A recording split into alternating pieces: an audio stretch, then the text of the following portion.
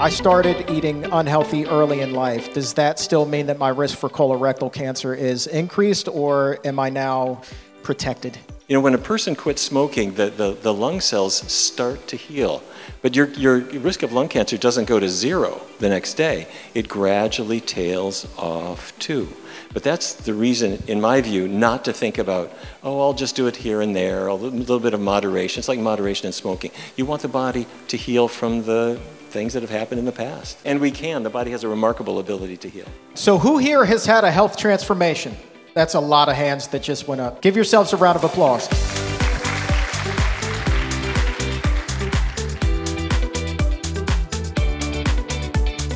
Welcome to the Exam Room Podcast, brought to you by the Physicians Committee. Hi, I am the weight loss champion, Chuck Carroll. Thank you so very much for raising your health IQ with us coast to coast in the U.S. and in more than 150 countries. Hi to everyone listening in Garden Grove, California, Worcester, Massachusetts, and Nanjing, China. Wherever you are, we appreciate you helping to make the world a healthier place. This is episode 39 of season 6, number 435 overall. I want to do something different today.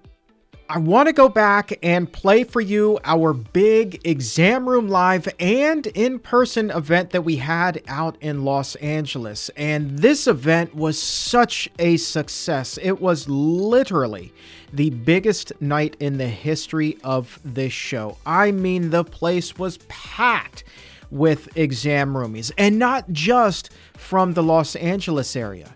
We had exam roomies come in from Michigan to be there, from Texas to be there, from Canada, came all the way from Canada. Michelle, who's from Calgary, was so excited to be there because she has lost an extraordinary amount of weight and her health is so much better because she's using the tips that we talk about here on the show. And as a matter of fact, when I was out to dinner the night before the show, we were at a place called Nick's on Beverly, and I was eating with a couple of my colleagues and Dr. Neil Barnard. Michelle came up to us, had never met her before, and just wanted to introduce herself. She was so excited to be there and to share her story. And so really, that set the tone for what was going to be just an extraordinary couple of days. And at the event, the next night, just meeting hundreds of exam roomies. Everybody with a story to share and this passion for health. It really does. You all do. The exam roomies give me hope that we are truly headed toward a healthier future. So I'm so excited to be able to bring this evening to you wherever you are in the world. And the panel on this show was just incredible. Of course, Dr. Barnard was there, Dr. Christy Funk, Dr. Columbus Batiste, our friend Harley Quinn Smith, musician and actress, daughter of director Kevin Smith. She was there, as was Samantha Harris from Dancing with the Stars. And then the big surprise of the night. Here's a little inside scoop for you. I talked about maybe a surprise guest or two. I was saying that in the month leading up to the show because I wasn't sure that this guy was going to come. And we were pretty sure that he wasn't until he emailed the night before. It says, hey, what time do I need to be there? And that is how Moby, the musician, wound up on the show that night. Will he be there? Won't he be there? The night before he says he will. Turns out he was planning to be there all along, and that was just our miscommunication, I suppose. And so glad he was able to join us up on stage and on the show, and literally uttered the first F-bomb in the history of the exam room, which I thought was really kind of funny. And I'll bleep it out here. I thought about taking it out altogether, but nah, I figured because it was such a show-stopping moment, it needs to stay in for what it is we're going to do here today. So just an incredible evening, so much fun, and I cannot wait to do this again. And we are going to do it again in New York, July 12th. We're going to be celebrating our 12 million downloads and close to 100 million streams on YouTube on July 12th in New York. And then we're going to do it a third time because the party rolls on a little bit later on this year in Washington, D.C. as well. So let's roll. This is truly a healthy toast to you for making the exam room one of the most downloaded nutrition podcasts on the planet. So here's to 12 million downloads, 100 million views, and many more to come. You guys are something else. Holy cow. Thank you so much for coming. I mean, you sure do know how to make a guy feel overwhelmed with gratitude. Please give yourself a round of applause for being here tonight. All right, guys. It is time for the Exam Room Podcast. And so why don't we go ahead right now and welcome up my first guest, who really needs no introduction. Dr. Neal Barnard is here with us.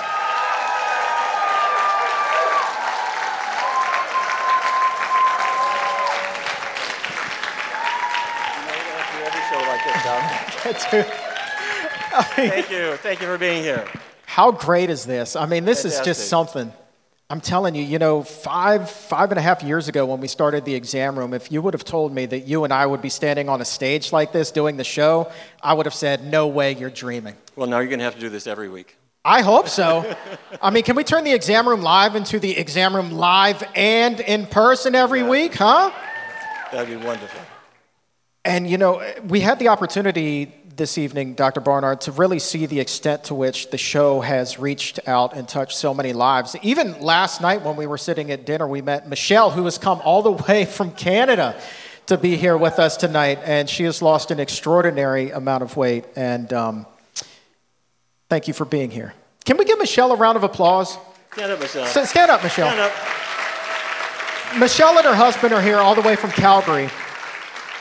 And we were at dinner last night, and when she came up and she shared her story with Dr. Barnard and I, we were just blown away. So thank you so very much for investing your time with us. You're just extraordinary. And of course, Dr. Barnard, you know, we'd be remiss if we didn't talk about how much our work at the Physicians Committee is benefited and is made possible by all of the support that's in the room tonight.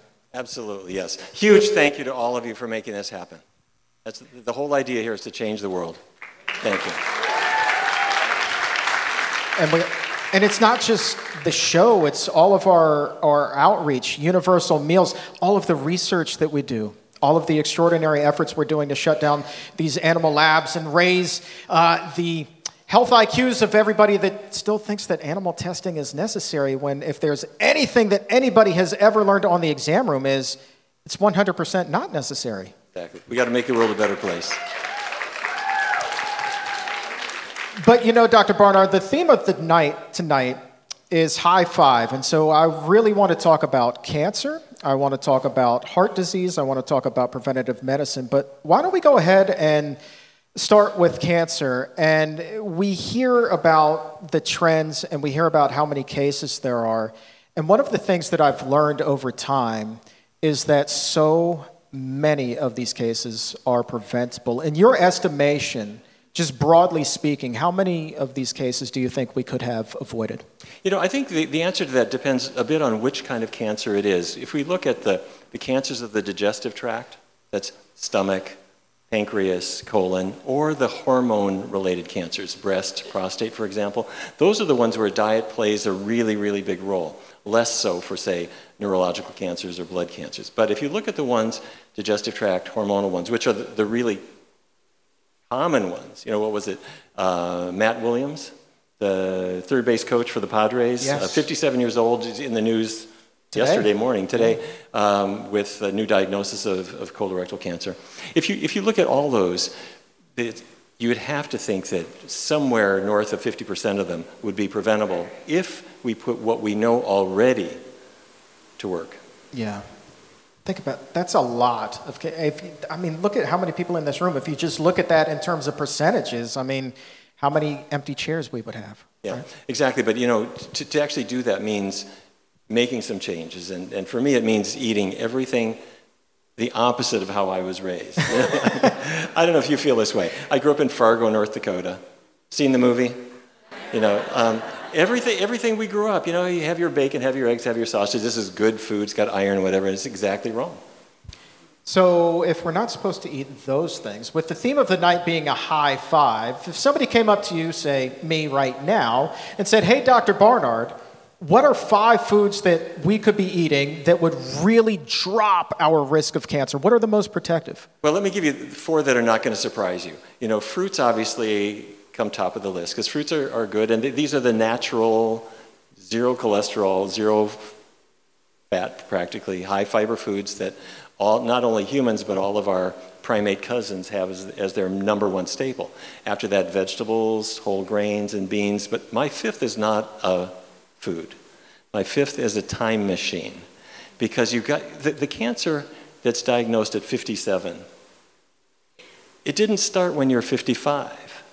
If you look at what's happening to kids now, they're in school, they're eating, you know, bacon is like a fad. It is. There's bacon-flavored soap, am I wrong? And so the family goes out to Denny's and the kids are all eating bacon because you don't think about colorectal cancer for a kid. This is when it starts. Not only that the kids get hooked on these foods at that point, but the cancer processes start years before diagnosis.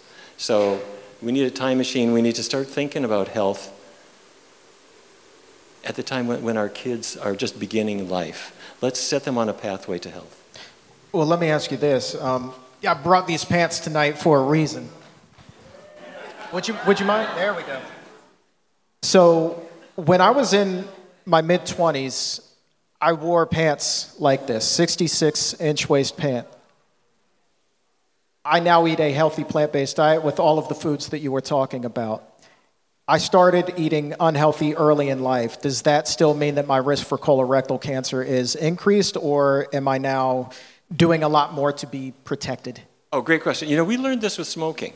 You know, when a person quits smoking, the lung cells start to heal. But your risk of lung cancer doesn't go to 0 the next day. It gradually tails off too. But that's the reason, in my view, not to think about, oh, I'll just do it here and there, a little bit of moderation. It's like moderation in smoking. You want the body to heal from the things that have happened in the past. Exactly. And we can. The body has a remarkable ability to heal. Resilience, right? So who here has had a health transformation? That's a lot of hands that just went up. Congratulations, your body is resilient. Give yourselves a round of applause.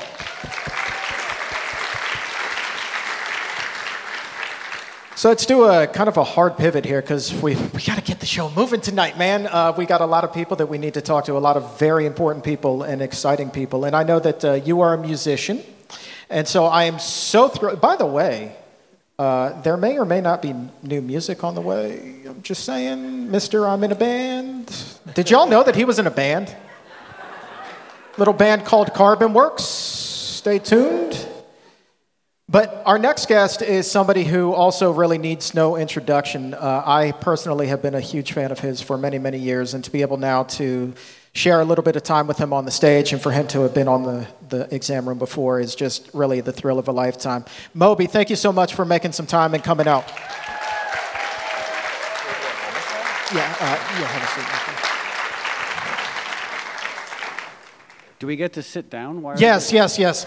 I was thinking the whole time Dr. Barnard and I were talking, I was like, we should really be sitting. I mean, I'm an old person, and boy, do I love sitting down.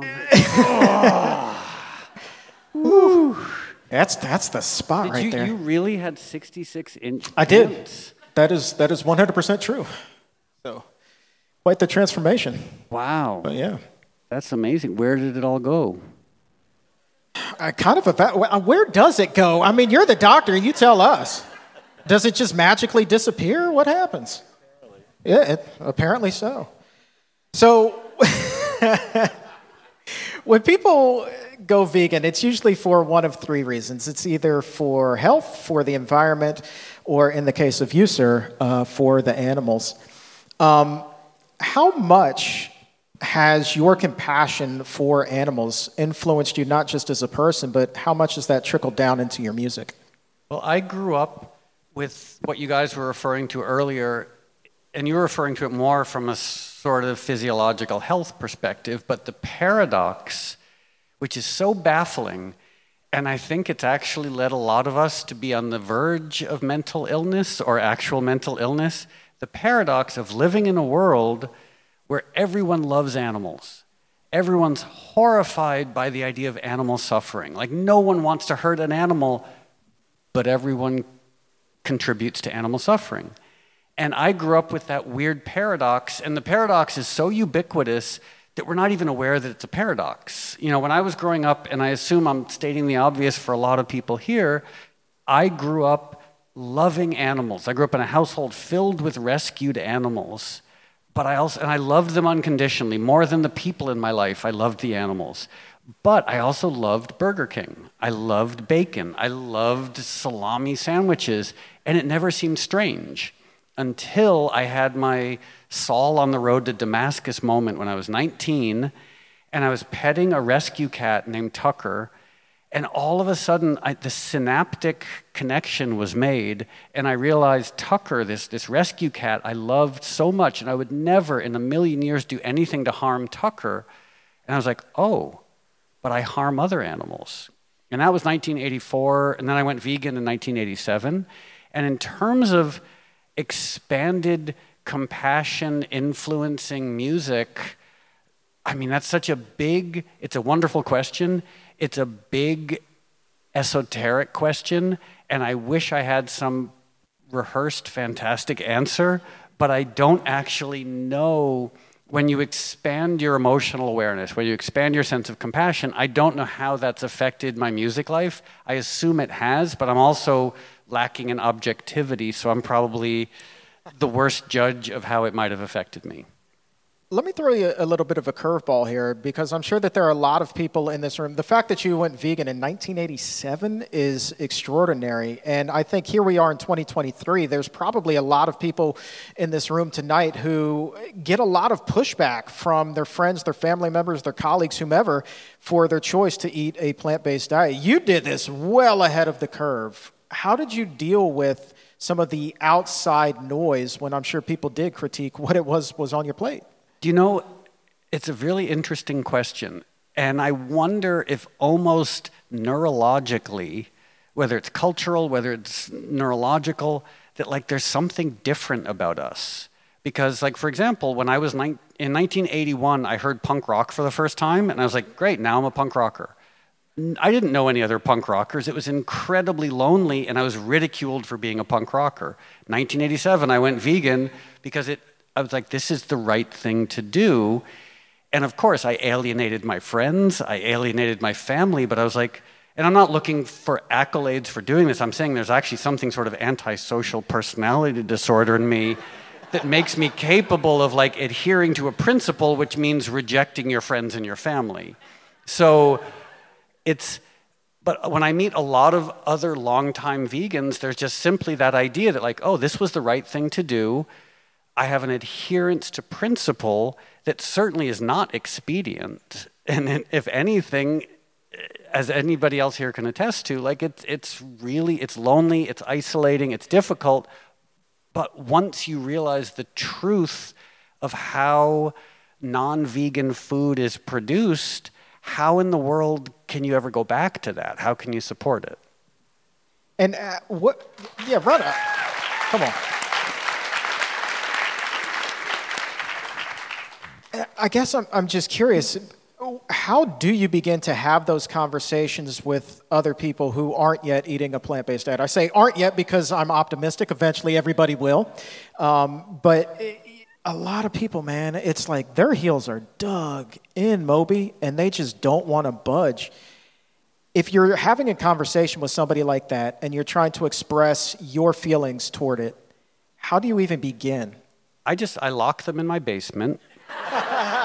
And I repurpose a cattle prod, and I just sit them there, tied to a chair with their feet in some water, and I just hold the cattle prod, and I'm like, so, ridicule veganism now, motherfucker.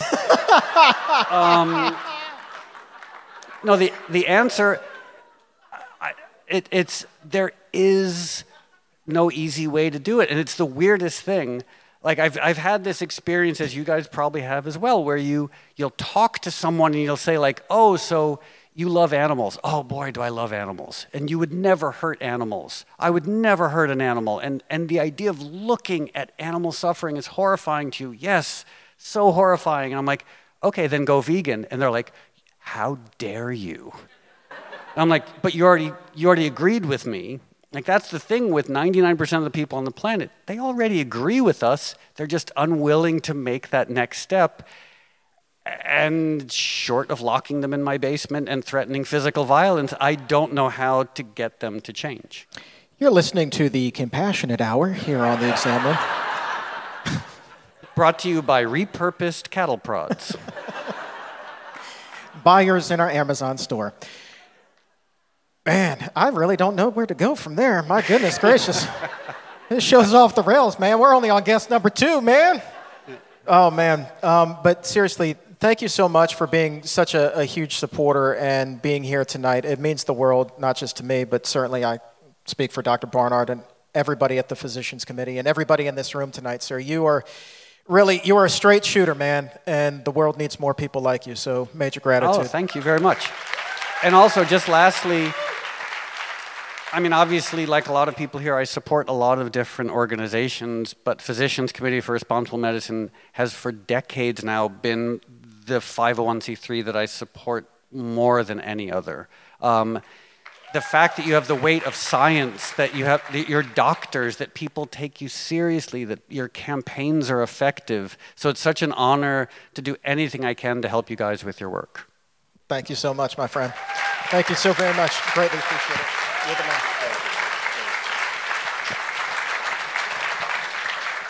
Cattle prods are available for purchase as you leave this evening.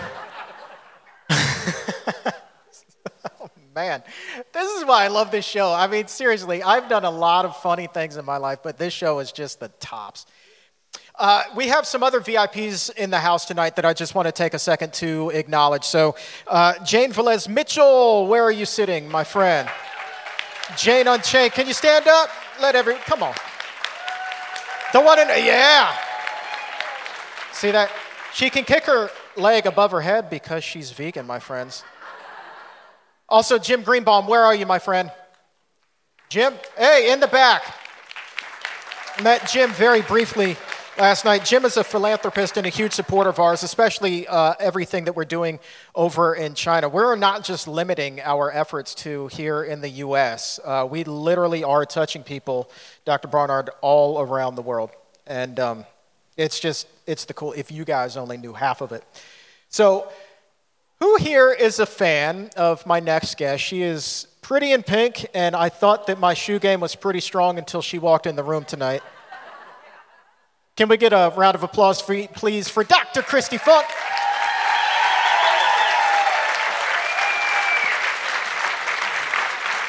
No, she can sit here. Last October, I got a gift in the mail from Jimmy Choo. No, literally. And I was like, but I can't. Does it come with a limo? Or like, how do you walk in these? And I just had to wear them for like 20 minutes, and I got these fancy shoes for free. She fancy, huh? Let's see. Thank you for being here. Thank you for having me. I can't wait. I just had dinner with Dr. Funk's family the other night. We taped an episode of your podcast, so I'm looking forward to that. Yes, it's all on obesity and weight loss, so I had to have the champion on. I love you. You're so nice.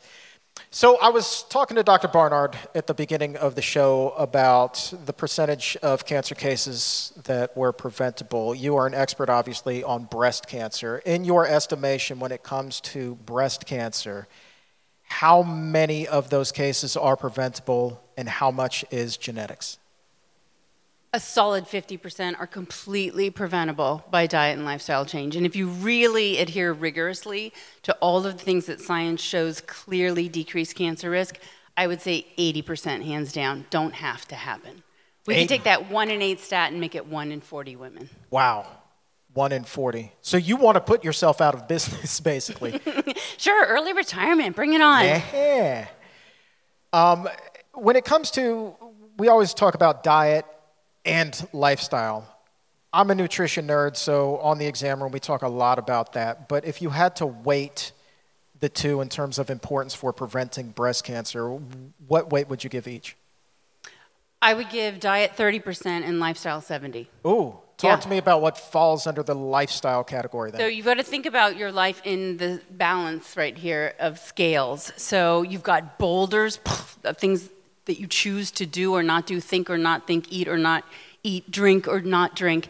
And then you have pebbles, things that they can tip a scale if you've got life going pretty evenly. But bam, if you already have a boulder, it weighs so heavily. So our boulders are going to be eating animal protein and animal fat. Tip the scale, right? Whole food, plant-based. Boulder being overweight or obese. Tip the scale, be normal weight. Boulder drinking excessive alcohol. Tip the scale, cut way back to 0.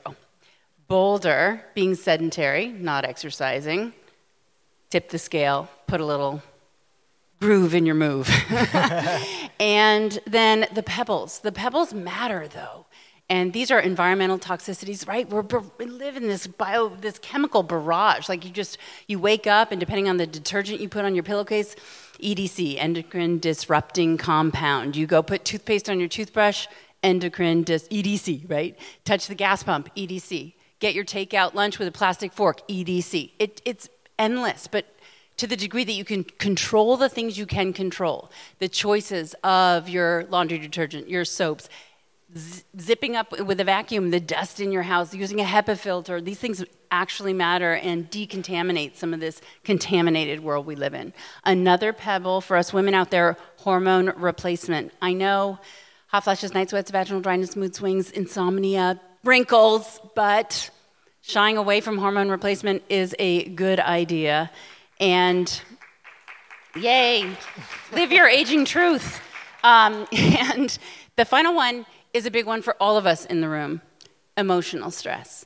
Dealing intelligently, mindfully with your stress will make a big biochemical difference inside your body. This has been shown. So that's why diet matters, 30%. Like, that's a pretty big boulder. But there are a number of other contributing factors which help explain why some of our extreme, like zenned out vegans from birth still can get colon cancer and breast cancer. It still can happen to us because there's always somewhere in our lives that can get improved that will improve your biochemical world, your inflammation inside of you, which sets the stage for all illness. Real quick tip that everybody can take home tonight. In terms of detergent, because you mentioned that specifically, like if you just get the free and clear detergent, are you like super safe, or what should you be looking for? Organic. Organic detergent. Yeah. Okay, there it is. Organic detergent, everybody. All right, high five time. So let's talk about 5 foods that every woman should be stocking up in her fridge, in her pantry, if they want to lower their risk of breast cancer. Oh, this is fun. Okay. Top 3 are really easy because I rattle them off all the time. First one, pick your soy, any soy, organic, non-GMO. It can be tofu, it can be soy milk, edamame, soybeans, miso, soy it up. Anybody who tells you differently hasn't seen the literature. I'm sure they're well-intentioned. They're wrong, okay? Soy is a breast superfood. Every single study ever done in humans looking at soy, high versus low soy consumers, have between 30 and 60% less breast cancer occurrence, recurrence, and death. So soy it up. Second food, go soy. Jim Greenbaum, who we were just introduced to, told me about 5 years ago that Michael Greger told him that 2 tablespoons of ground flax seeds a day would lower your blood pressure. And I was like, yeah, let me look that up. Oh yeah, he's right. Dare I doubt the Greger? Turns out that flax seeds also have powerful anti-breast cancer secrets in the form of phytoestrogens called lignans. Those women with the highest levels of lignans in their bloodstream have 58% less cancer recurrence at 5 years post-diagnosis, 33% less breast cancer recurrence at 10 years. One of my favorite studies took a muffin. So everybody had a breast biopsy that showed cancer. They measured 3 things, markers of aggressiveness for this cancer. Ki-67, it's the division rate. How many cells are moving? 1 becoming 2, becoming 4, and so on. Ki-67. Next one, apoptosis. What percentage of these cells are dying in front of my eyes? Third, CERB2, marker of aggression. Everybody gets a muffin. Half of them get the equivalent of 2 tablespoons of ground flax seeds in the muffin, the other half placebo. Nothing else changes, right? So they're still maybe overweight sedentary diabetics eating meat, but they have a junk food vegan muffin. So a muffin a day, every day, for 5 weeks. They have their definitive cancer surgery, and now we remeasure all 3 things again from 5 weeks. And this is what I'm trying to impress upon you. Such a short intervention, such an easy thing to do. The division rate on the cancers from flax dropped 34%. The apoptosis rate went up 31%. And that marker of aggression, CRB2, dropped 71%. Flax. Thanks for the applause. I don't own a flax farm yet. By the way, always eat them ground. Your body can't break down the hull. You will simply poop it out. If you grind it, you got to keep it in the fridge for 3 months, and then it'll go rancid. All right, next tip. Third thing, cruciferous vegetables. Okay, so broccoli is king. And the Lord of Lords is going to be broccoli sprouts. Why? Sulforaphane. The magic in sulforaphane can literally seek out and destroy cancer cells in your body. And, albeit in animals, we found out that sulforaphane, which comes from eating your broccoli and broccoli sprouts, but the whole cruciferous kingdom will do. Your favorite, I just found out, Brussels sprouts. Yeah. Kale, arugula, etc., cabbage.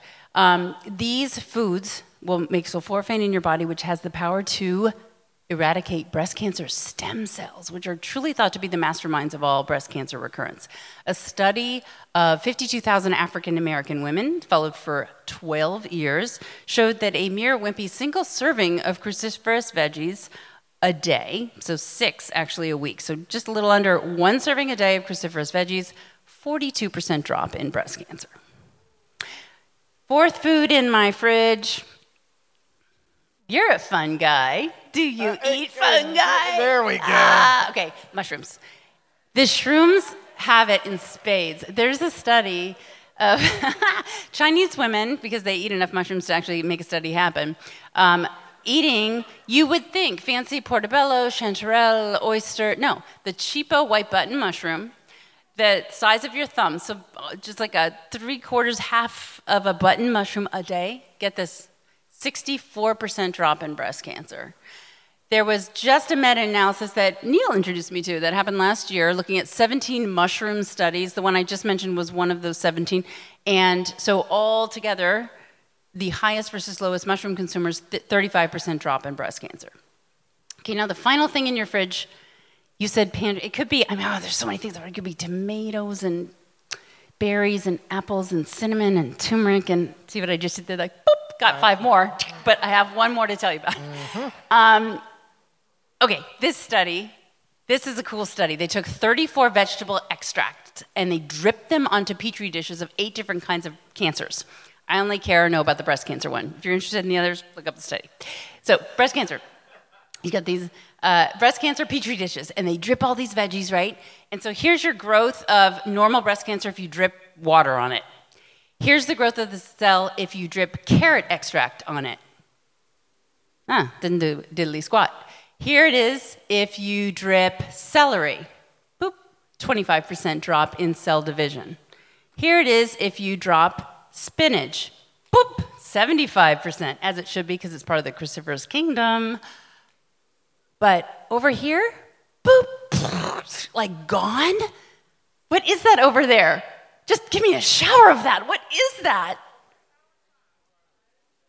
Onions and garlic, we got it. Ding, ding, ding, ding, ding. The allium family. So onions, garlics, leeks, they eradicate breast cancer cells, even stem cells. So that's what's in my fridge. Man, that's a good 5 plus the bonus ones you snuck in there. I got to ask you, though, how cool, yeah, right? That is a high 5 right there. That is a high 5, man.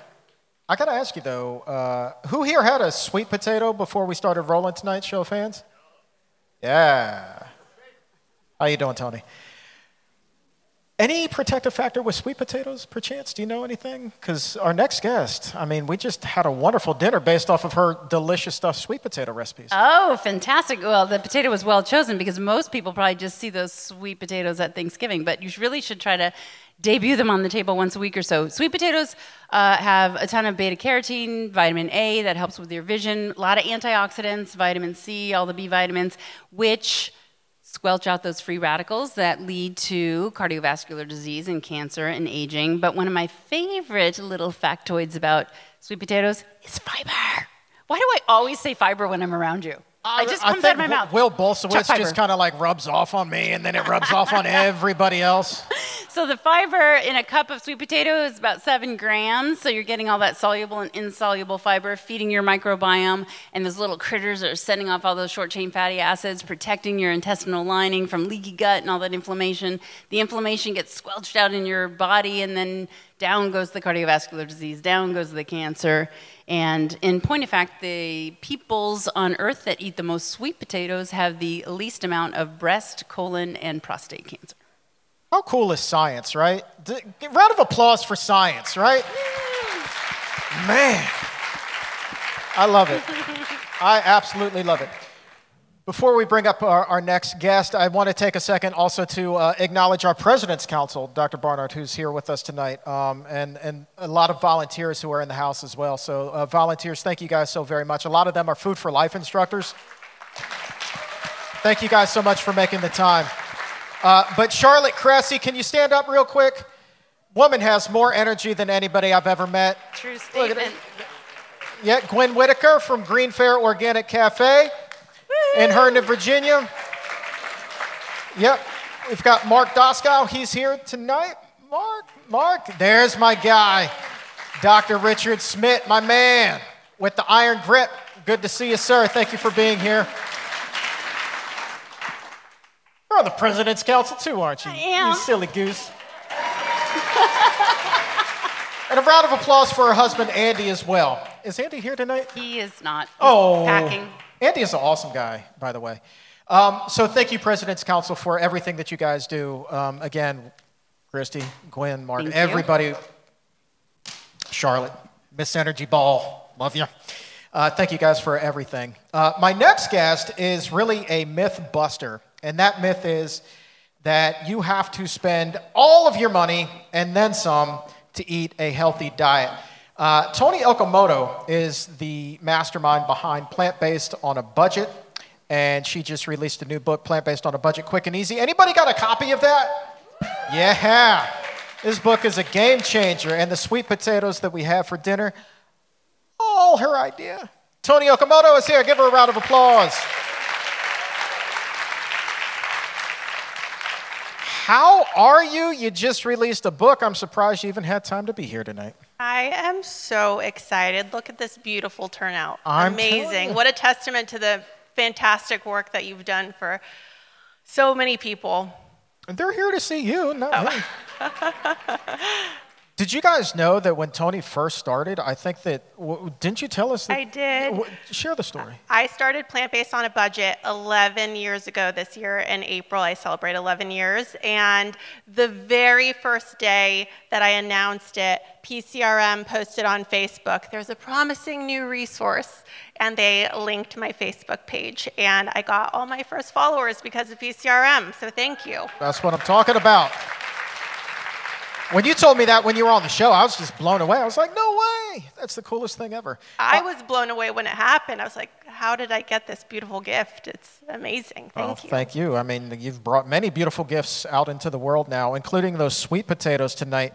What went into the sweet potatoes? I'm hoping that some of the magical foods that Christy was talking about were in the recipes. There were a few different things, a few different kinds. My favorite was the calabacitas one, and it's because it's something that I grew up eating. I am Mexican-American, Japanese-American, and culturally, I grew up eating so much delicious Mexican food, and that's something that I was able to bring into my cookbook. It's calabacitas, which is a zucchini dish, and it paired so perfectly with the sweet potatoes. You hit the culinary jackpot with your background. I mean, Japanese and Mexican, holy cow. Like, wow, right?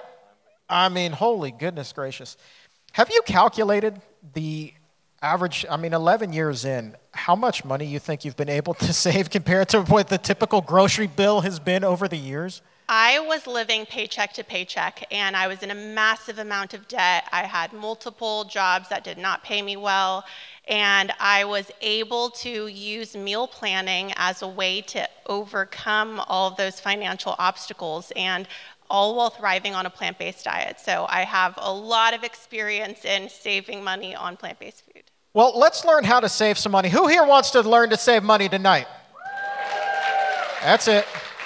I have found that everybody, no matter where you are on the spectrum of earning, loves to save money. That's it. Health equals wealth. So if you were to give somebody 5 tips, you think, 5 tips for saving big at the grocery store, and you have really put this into practice in your own life, but I mean, when you talked about cutting your grocery bill by more than half on the exam room recently, I was blown away. So let's give 5 big tips that people can take away tonight the next time they go to the store so they can save big. Start by meal planning. I will scream it from the rooftops forever because impulsive purchasing leads to so much excessive spending. So starting by meal planning, and I'm not talking about something where you're creating a spreadsheet and having it be this big to do. I'm talking about simply thinking about easy recipes that you can put together in 15 minutes on Monday through Friday. And start by assessing what you have in your pantry and filling in the gaps, creating a grocery list. That's number 1. Then when you get to the grocery store, stay the course. There is so much happening when you get there. There is paid product placement that has big, giant sale signs and end caps, and you think you're about to get a good deal, but you're not. Go to the aisle. This is my number 3. Go to the aisle and look around for the ingredient that you're trying to purchase. So we'll say a can of tomato sauce. Don't just look at where your eye level is, because that's likely paid placement too. Look all the way around, and it's probably going to be the store brand that's the cheapest. And what's really interesting about that is I got to tour a big grocery store's headquarters, and I learned all about private label. And oftentimes, private label is the same exact product that has a name brand, but with their label on it, because they were able to broker a better deal and pass those savings along to you. So they don't manufacture all of the things under their private label, they purchase them, and they could be the brand that you like anyway.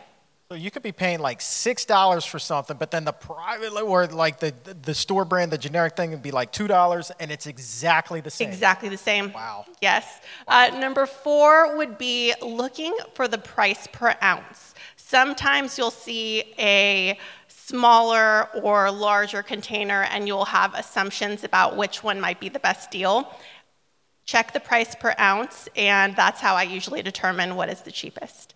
And then lastly, do not sleep on coupons. People have really had a bad association. I know that when I was younger, my parents would come to the grocery store with accordion folders, and I would be so embarrassed where they were just rifling through, holding up the line.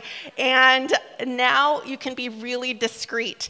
All you do is download your grocery store's app and digitally clip, and when you get to the register, you scan the barcode, and so you get lots of savings. And what's cool about it is that when I was younger, there were a lot of coupons that were for sugar cereals and things like that, big name brands.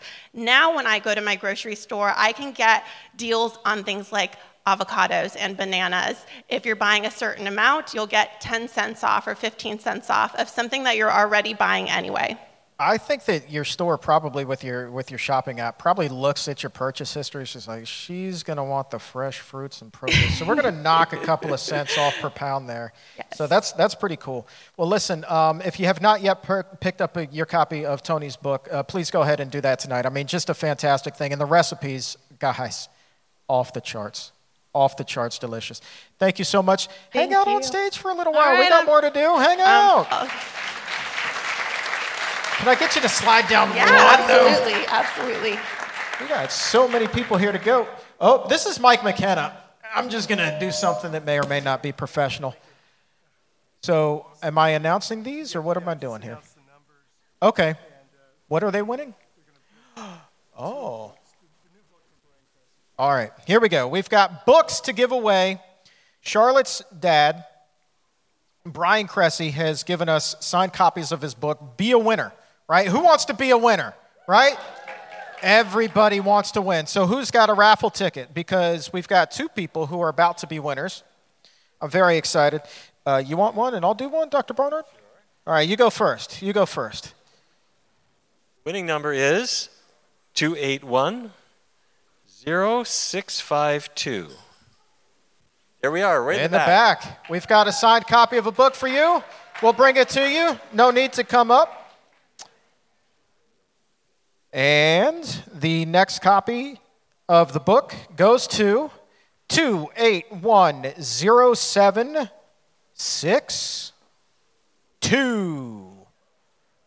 281-0762. Who's got that one? There we go. Congratulations to you both. Enjoy your book. My next guest is somebody who my wife really was like, no way, she's coming on the show. I was like, she is. And my wife's like, I can't come because I got to stay back in Washington, D.C. Hi, Julie. I love you.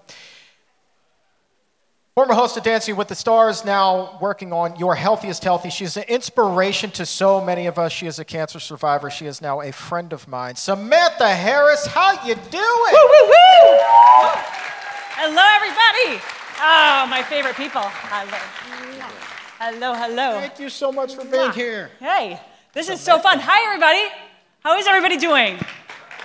I know. This is what you do for, like, I'm nervous. Like, I have to do a good job because you're you. You do an amazing job. I have not only been a guest on your show, but you've been a guest within my wellness community. And at being a guest on this incredible podcast, I was blown away by the questions that you come up with. And, you know, I went to lots of schooling for this career. So you're doing amazing. And Dr. Barnard, I'm so grateful for everything that you do with the Physicians Committee. Thank you. Wow, what a compliment. Man, so I want to talk about you, though. That's thank you. Compliments make me nervous, whatever.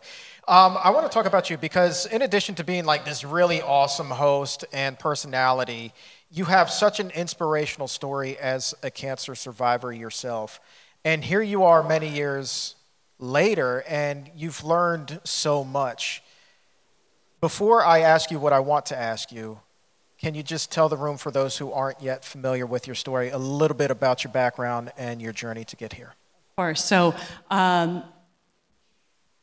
I don't know if you guys watch Dancing with the Stars or Entertainment Tonight or any of those entertainment news shows, but I was the host of many of those for many years.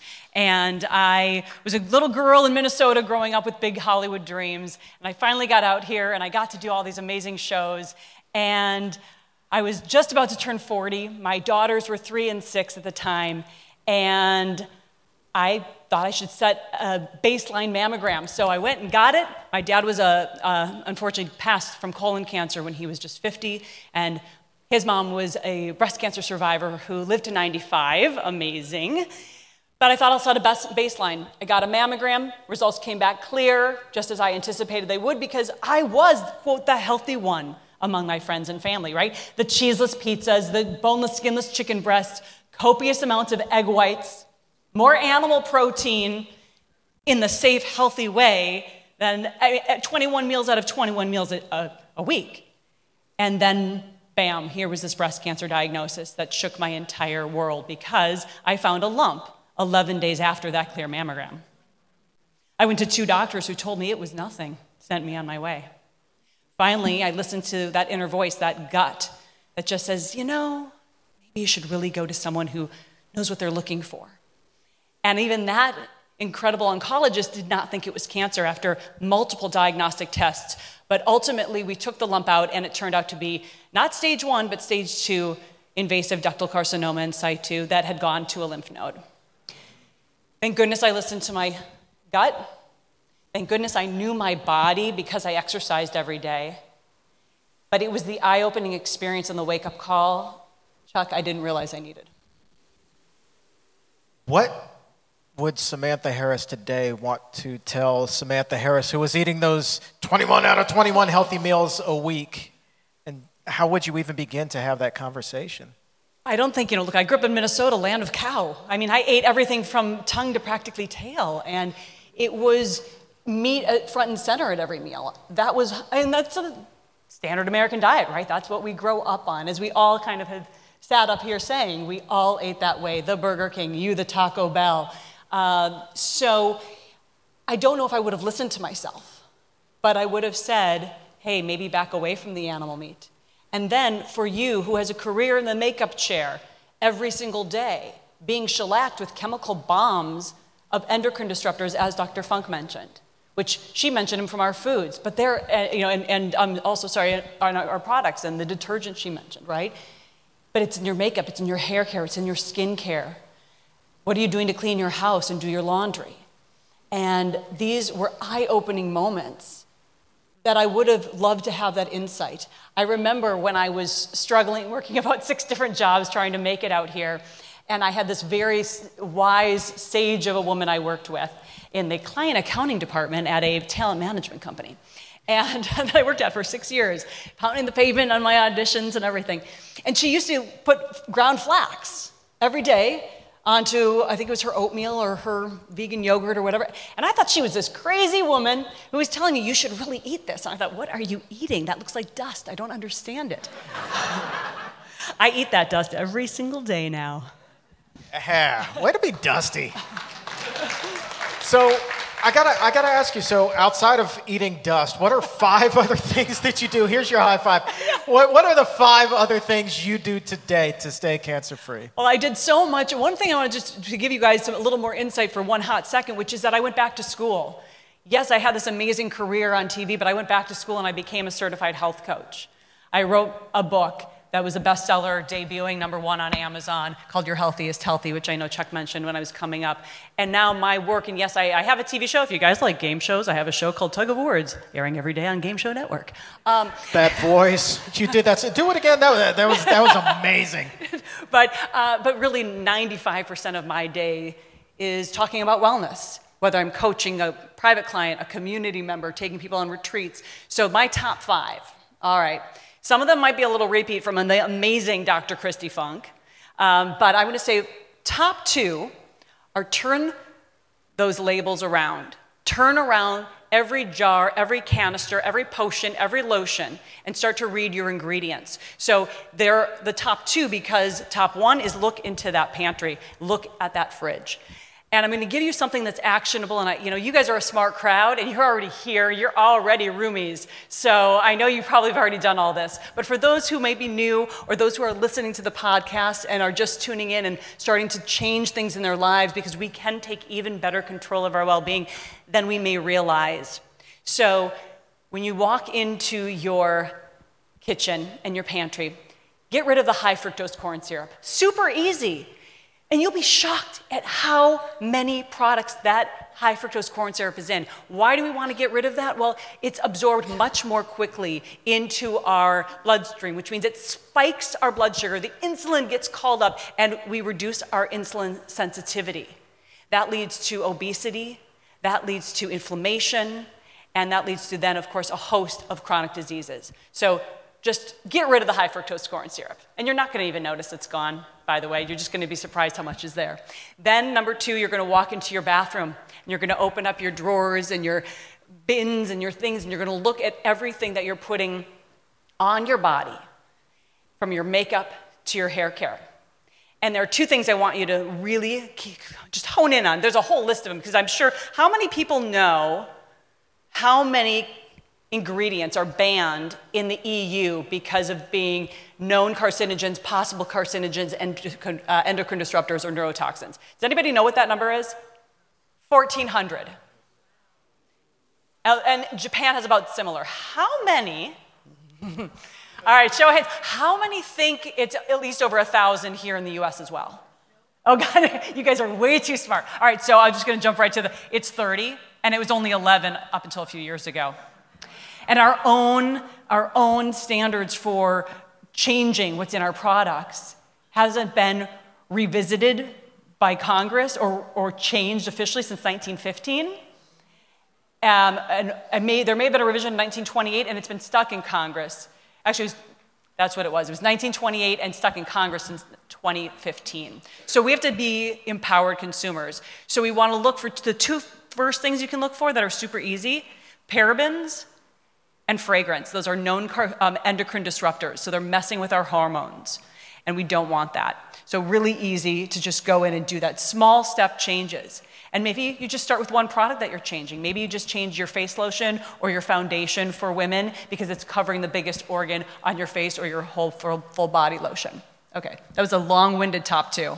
So I can speed through the next 3. Yeah, blow through the 3. Here we go. Here we go, the 3. All right, like Christy Funk said, it's flax, flax, flax all the way, matcha green tea powder, and berries. Those are the top, that's the third one. So those are my top cancer-fighting foods.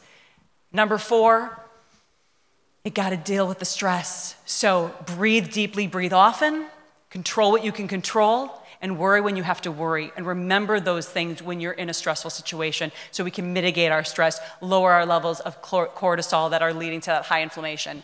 And number 5, you gotta move, you gotta groove. Who wants, everybody up here, 1 second. Just everybody stand up, 1 second, if you can. If you can't, that's okay. All right, I just want you guys to just move. Yes, all right, so right now you guys just lowered your insulin. Your insulin's coming down. I like it. We got good dancing right there in the middle. Good, you get a 10 out of 10. Len Goodman would give you a 10 out of 10. I like that. All right, so here's what we do. We eat a meal. We get up. We move our bodies. We lower that insulin, that glucose spike. You can sit down. It's okay. You guys did a great job. You guys are awesome. Thank you for playing along. But move that body, even if that means breaking a 30-minute workout into 3 10 minutes throughout the day. There you go. Those are my top 5. Your healthiest healthy bomb droppers. Woo! Okay. Man. I'm looking at you, Samantha Harris, and I'm looking at Charlotte Cressy back there, and the fact that y'all two with all of that energy are in the same room, I just want everybody to know here, none of us are safe. Holy cow. Thank you so much. Like, you are awesome. Hang out for a little bit. All right. We've talked a lot about cancer tonight, but my next guest is somebody who I'm so thrilled that he's here on National Doctor Day. By the way, round of applause for all the doctors. It is National Doctor Day. I'll go move there. So. Thank you. He is not only a friend of mine, he is a hero to tens of thousands, and I'm so honored and thrilled that he is here with us tonight. The one and only Dr. Columbus Batiste.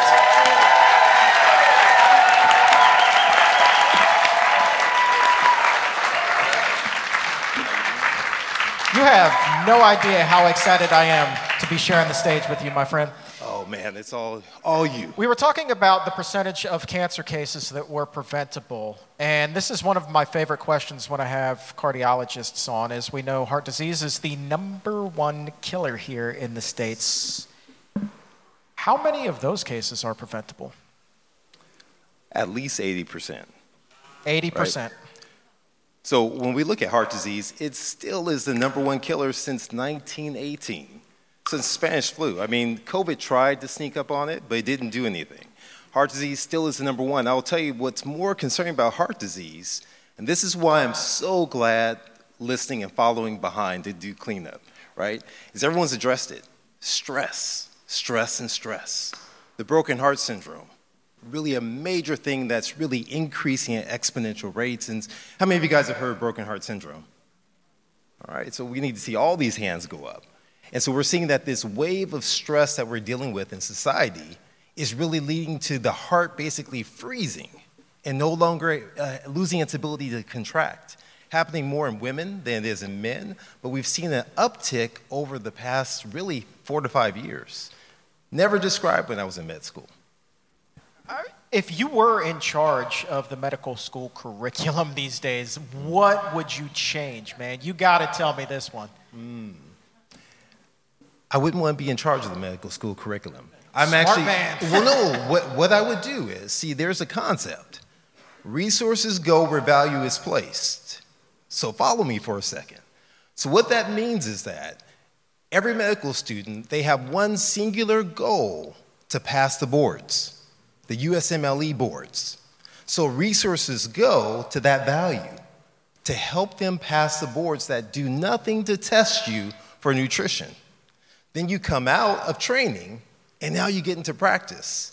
So now the emphasis is on billing. because you have to be compensated for all that time you spent in training, right? And then during training too as well. So now resources go to where value is placed. And if the billers and the insurance agencies are not going to reimburse for this important work, then we will never see what we're shooting to, what we're aiming for. We're never going to see it come to fruition until we change that.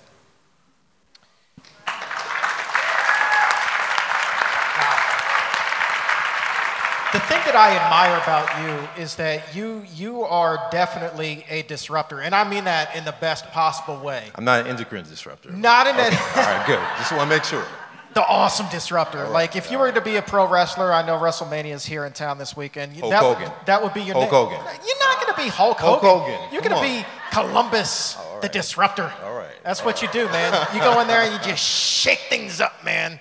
That's what I love about you and all of your projects. And I know that one of the things that you work so tirelessly on is making sure that your message and this information gets out to literally everybody in every single community. Yes. We all see the statistics as far as the communities that are most affected have the highest rates of these diseases. And I go back to that genetic question where people think, well, it's because of my race, it's because my parents had this, that I'm going to have it as well. You sitting next to me as an African American, me being a white man, there's no reason why your risk of heart disease should be any higher than mine from a genetic standpoint. That's correct. That's correct. You know, that's one of the things that we see, and I'll tell you, there is a major issue in terms of where we live in this world that may predict in terms of our outcome. Where we're born, and we understand that the number one risk factor probably for cancer, for diabetes, for heart disease, is going to be your zip code. Now, zip code is not just a race-based zip code. That zip code affects everyone.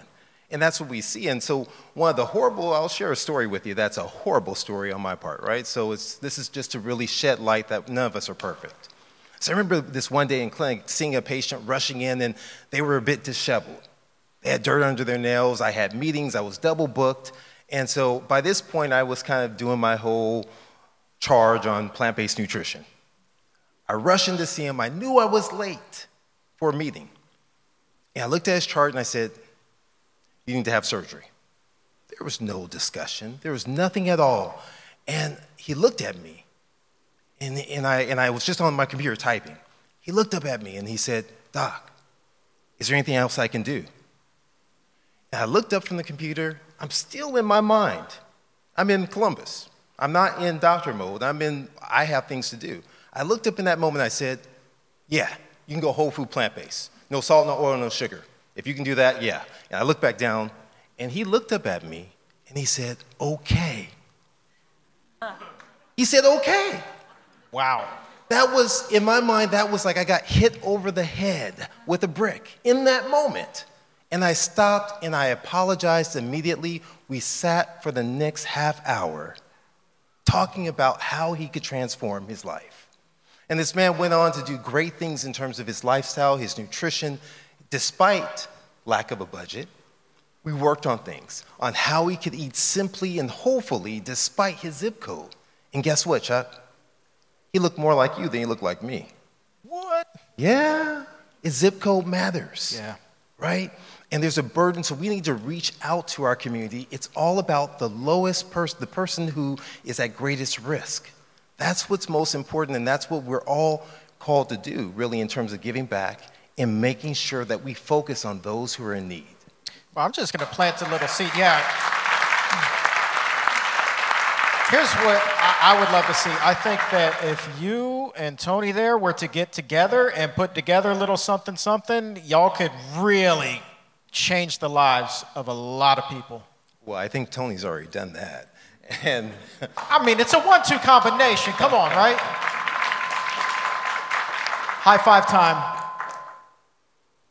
If you were to tell somebody 5 foods that they should eat, 5 things that they should do to lower their risk of heart disease, what would be Dr. Columbus Batiste's top 5? all right, so you guys are out here in Hollywood, basically, right? So first thing you have to know being in Hollywood is you need to know people by their first name. We know who first name celebrities are, right? So if I said who Braun is, everyone knows who Braun is, right? Yeah, you know who Kobe is? We know who Kobe is. You have to eat the celebrities of the food is what needs to happen. One name, broccoli, apples, kale. These are the things you want to approach your food that same way as the celebrities of the food aisle is what you need to do. No multiple ingredients, one ingredient, one name. And so top of the list, it's easy in terms from my perspective. First thing is I make it simple, right? So I grew up, my folks are from Louisiana. So there was always plentiful amounts of greens, right? So that means I'm going to have greens that are going to be a staple inside my house. We know the dietary nitrates help lower the blood pressure. We know the impact it has on the body in terms of fiber too as well. Extremely important. What's the second thing that we have down in New Orleans? We have red beans. So we're going to have beans. Beans are extremely important. Beans are extremely important in terms of resistant carbohydrates and the fiber-rich foods and the minerals that are there too as well, the magnesium and so forth. We're looking to as well grains. But the most important, the thing I love the most is really the berries. That antioxidant is so powerful. Even, we talk about cancer. I heard the talk about cancer. I'm going to tell you from heart disease standpoint. This thing of do you guys understand that whole antioxidant thing? We toss that around a lot. And free radicals. You guys really understand that? All right, so imagine if it's someone who comes in and they steal your joy. That's a free radical. They're coming in and they're empty on the inside. They're like, you know what? I want you. I'm taking this tie.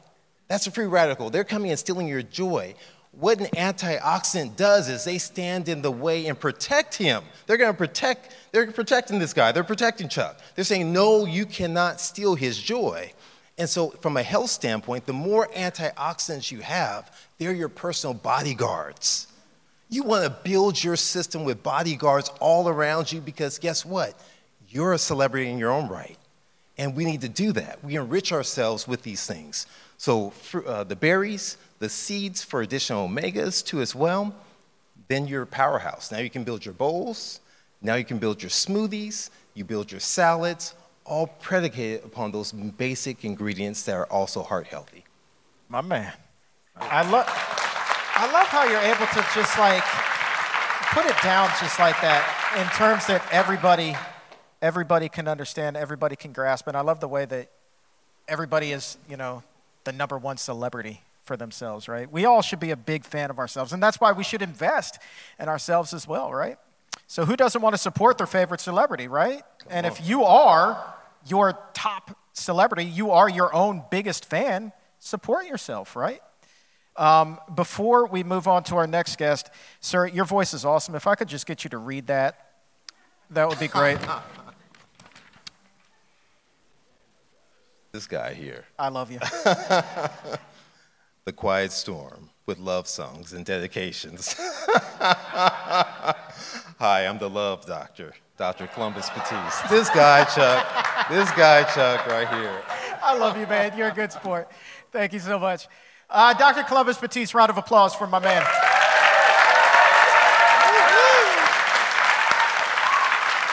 All right, we still have one big guest to go, but before we get there is Fievel Stewart in the house. Where are you at, Fievel? Hey, how you doing? You are an awesome young actor. It is really cool to have you here, and I am so thrilled that you're spending a little time with us tonight, and I look forward to getting to know you. And that man who's giggling at the end, you have him to blame. So thank you so very much for being here. Check out our IMDb. And you should also check out the IMDb. I'm going to need a volunteer. We're out of chairs, man. No. You stay. All right. Okay. All right, so you should also check out the IMDb of my next guest, who was a very early supporter of the show, and I am so thrilled that she is here because not only is she a wonderful musician and actress in her own right, she has also really changed the game for members of her own family and is really helping them live a healthier, more, I'd say, brighter future kind of a life. So Harley Quinn Smith is here. Harley Quinn.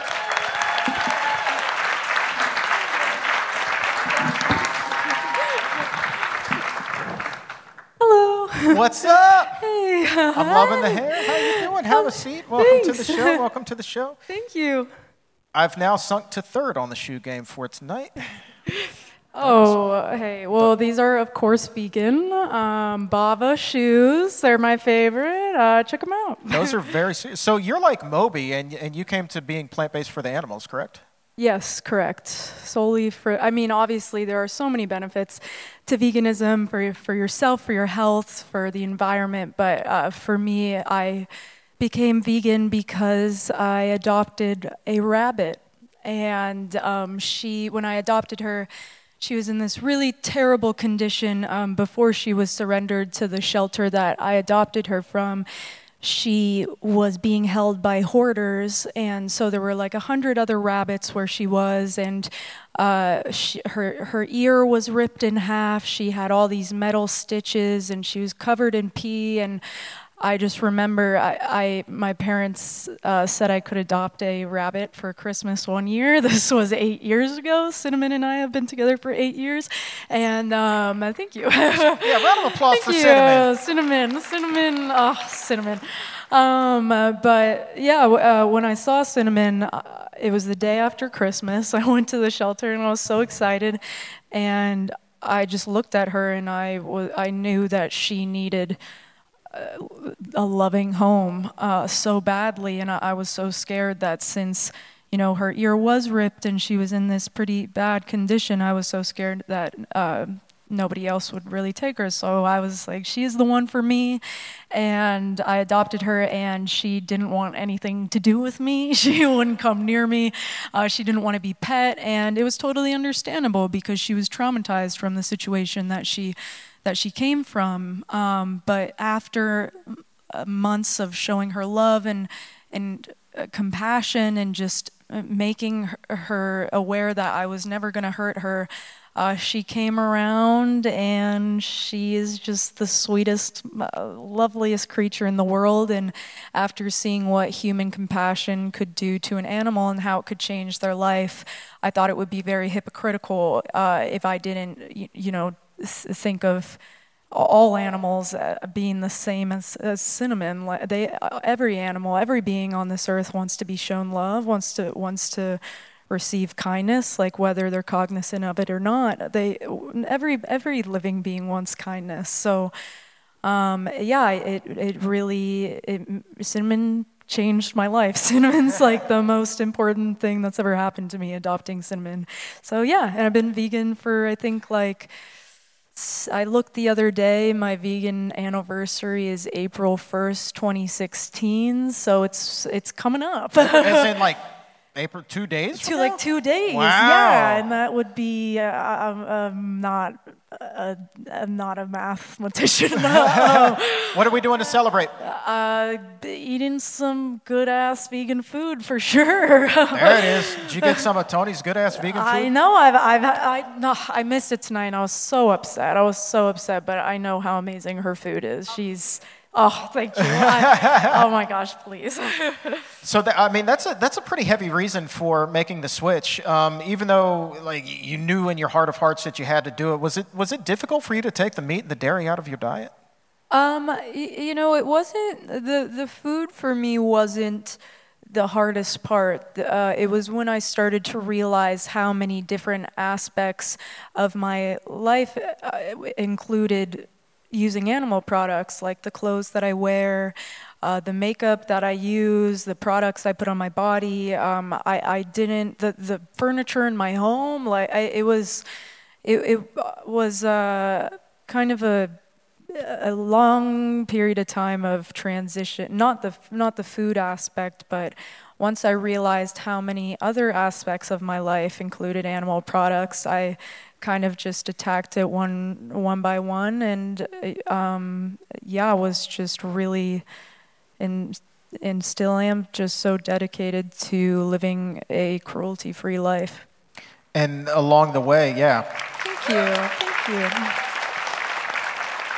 Along the way, I think inevitably, kind of, as I was talking about at the top, is you go in through one vegan door, but then essentially you're going to enter into the other two, and in this case, nutrition being one of them. Mm. Your father has just a wicked bad heart attack, and we're so lucky that he survived. He is just a brilliant mind, but I think really your brilliance, though, shined in getting the message across to him after that. How did you approach saying, hey, Dad, this is something that you should really look at because we love you, we care about you, I want you to be around. How did that conversation even begin?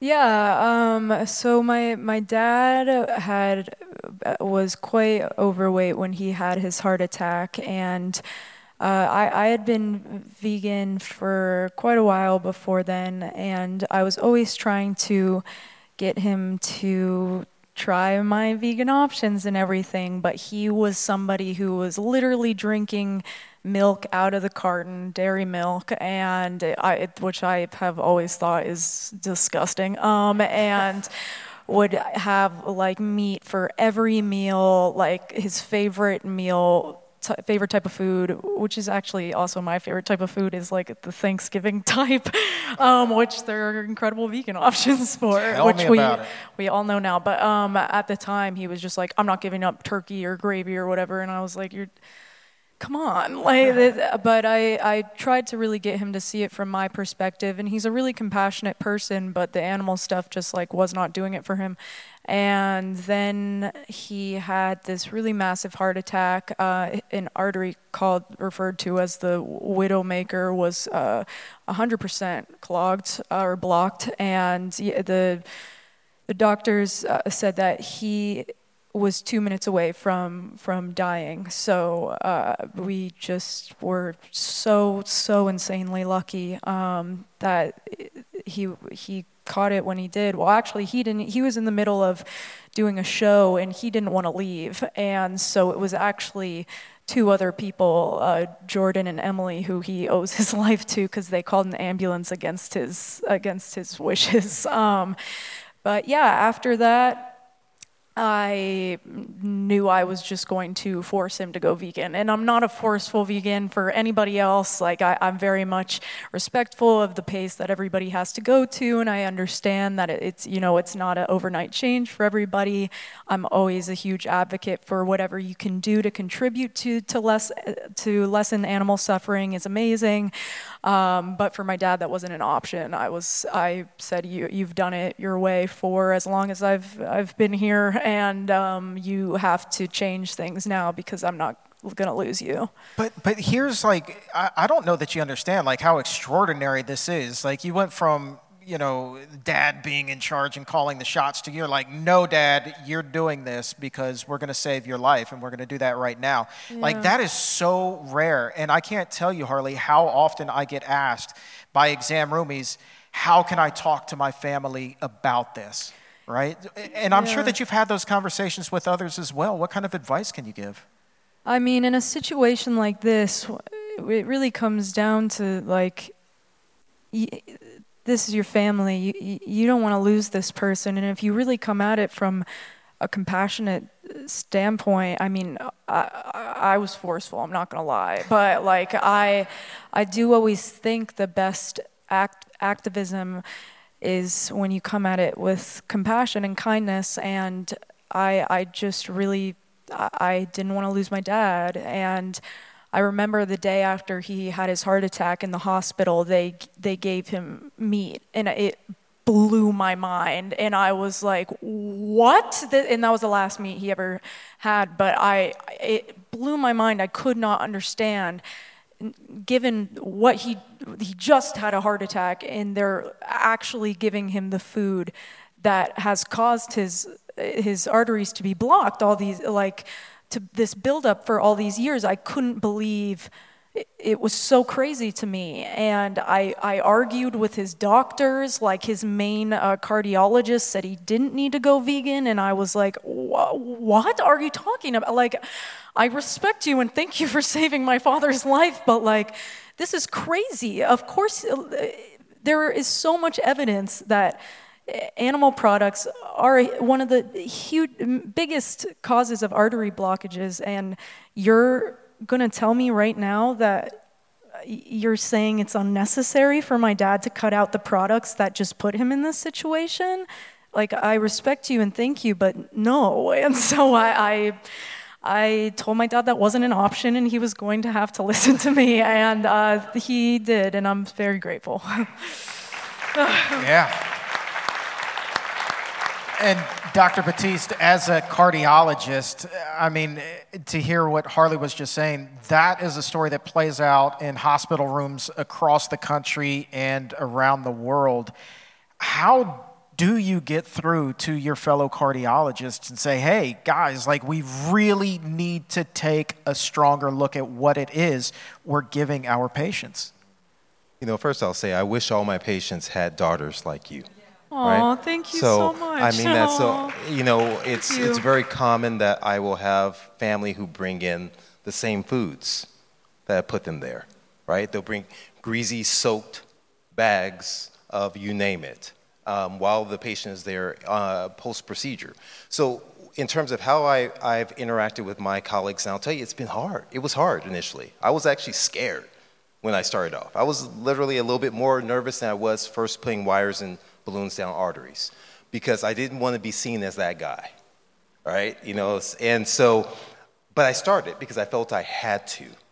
And by doing that, just like what was mentioned in terms of compassion, with love, not beating anyone up, all of a sudden there started to be a scenario where my colleagues were saying, oh yeah, I don't know as much about nutrition, but Dr. Batiste does. I'll give you his information.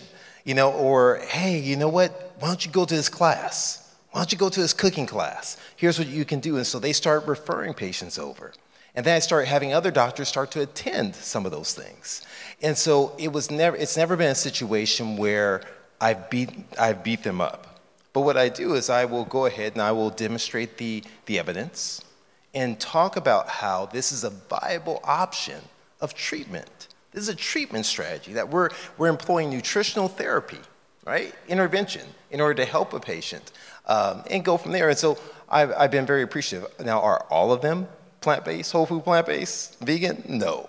But what I could tell you is that from the moment I met one colleague, he's moved from eating any and everything over to ensuring he has more salads every single day. And that's a movement in the right direction. I have another colleague where his wife now has forced him to start eating this way because she came to one of my classes. So I'm seeing the power of just that influence. So I was trying to link those two up to add a program, and now we're going to throw you as the patient advocate on there. I mean, y'all can change the world, right? I mean, it's just unbelievable what you've been able to do. And high five from you really quickly. We are running out of time. If somebody is interested in becoming more animal friendly and you're talking to them about it and why it's so important to you, what are 5 things you would encourage them to start doing?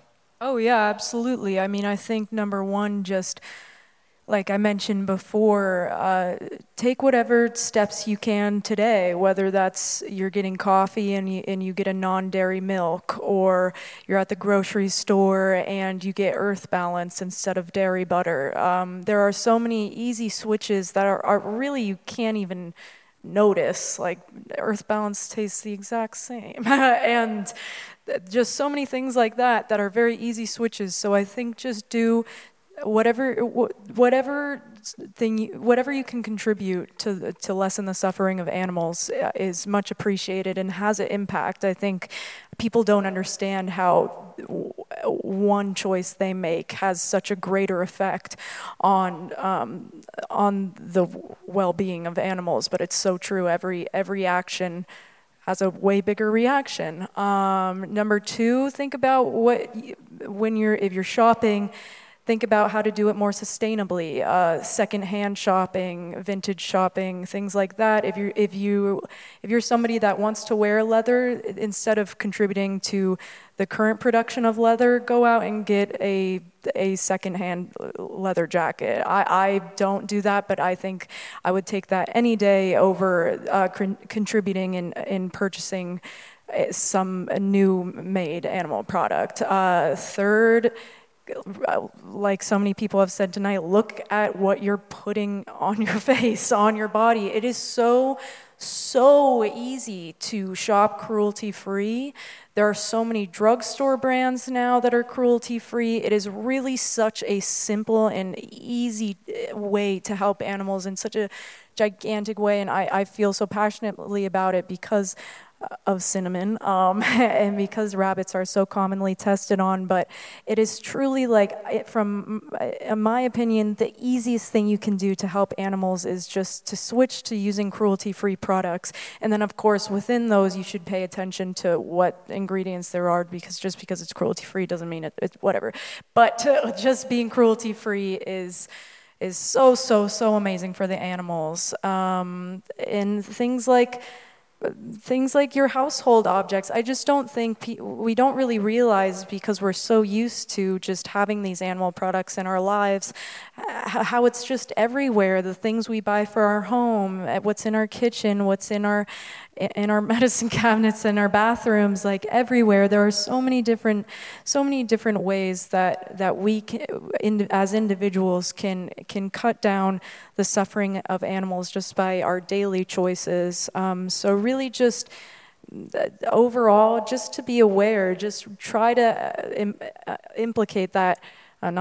try to apply that extra awareness to your everyday routines. Just different products that you can change out that are really such simple switches really make such a huge impact for the animals. So yeah.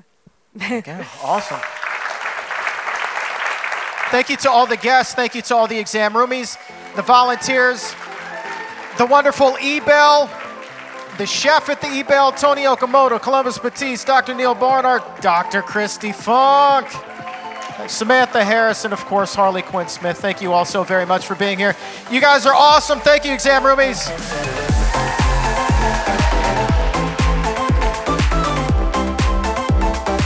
Tickets are on sale now for the Exam Room live and in person July 12th in New York. Seating is limited, so act now. And I do believe the ticket prices will be going up soon as well, so lock in your early rate right now. There's a link to secure your tickets right now in the episode notes, or you can visit pcrm.org/events. And it really is another all-star lineup that is shaping up. I have two big confirmed names that I can share with you.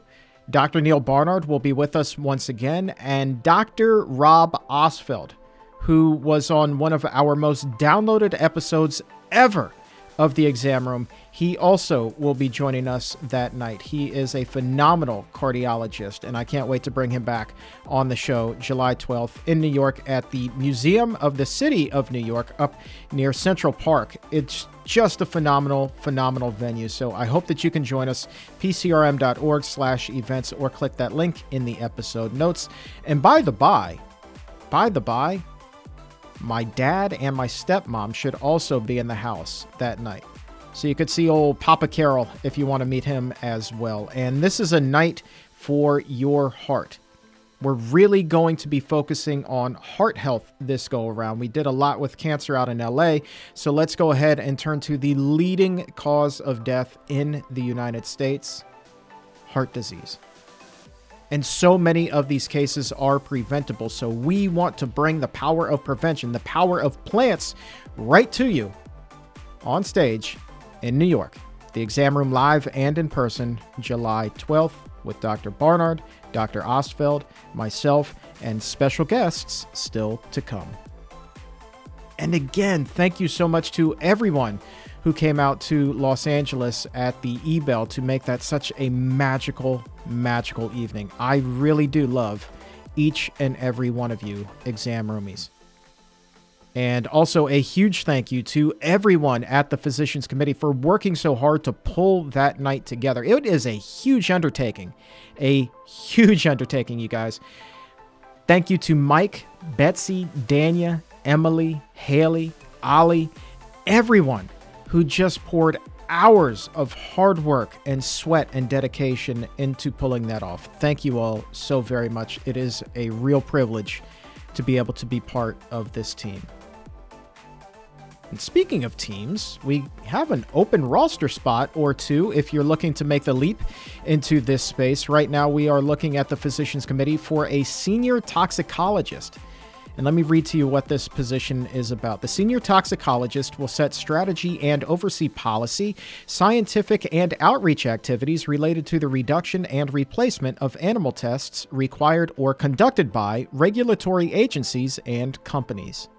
Really critical, important work. And if you would like to join our team as a senior toxicologist, right now you can apply at pcrm.org/careers or click that link in the episode notes to see a full list of jobs that are currently available.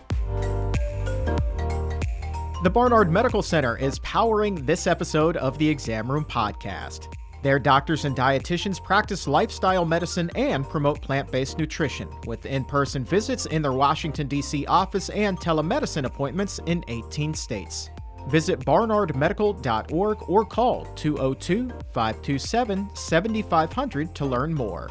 That's barnardmedical.org or call 202-527-7500.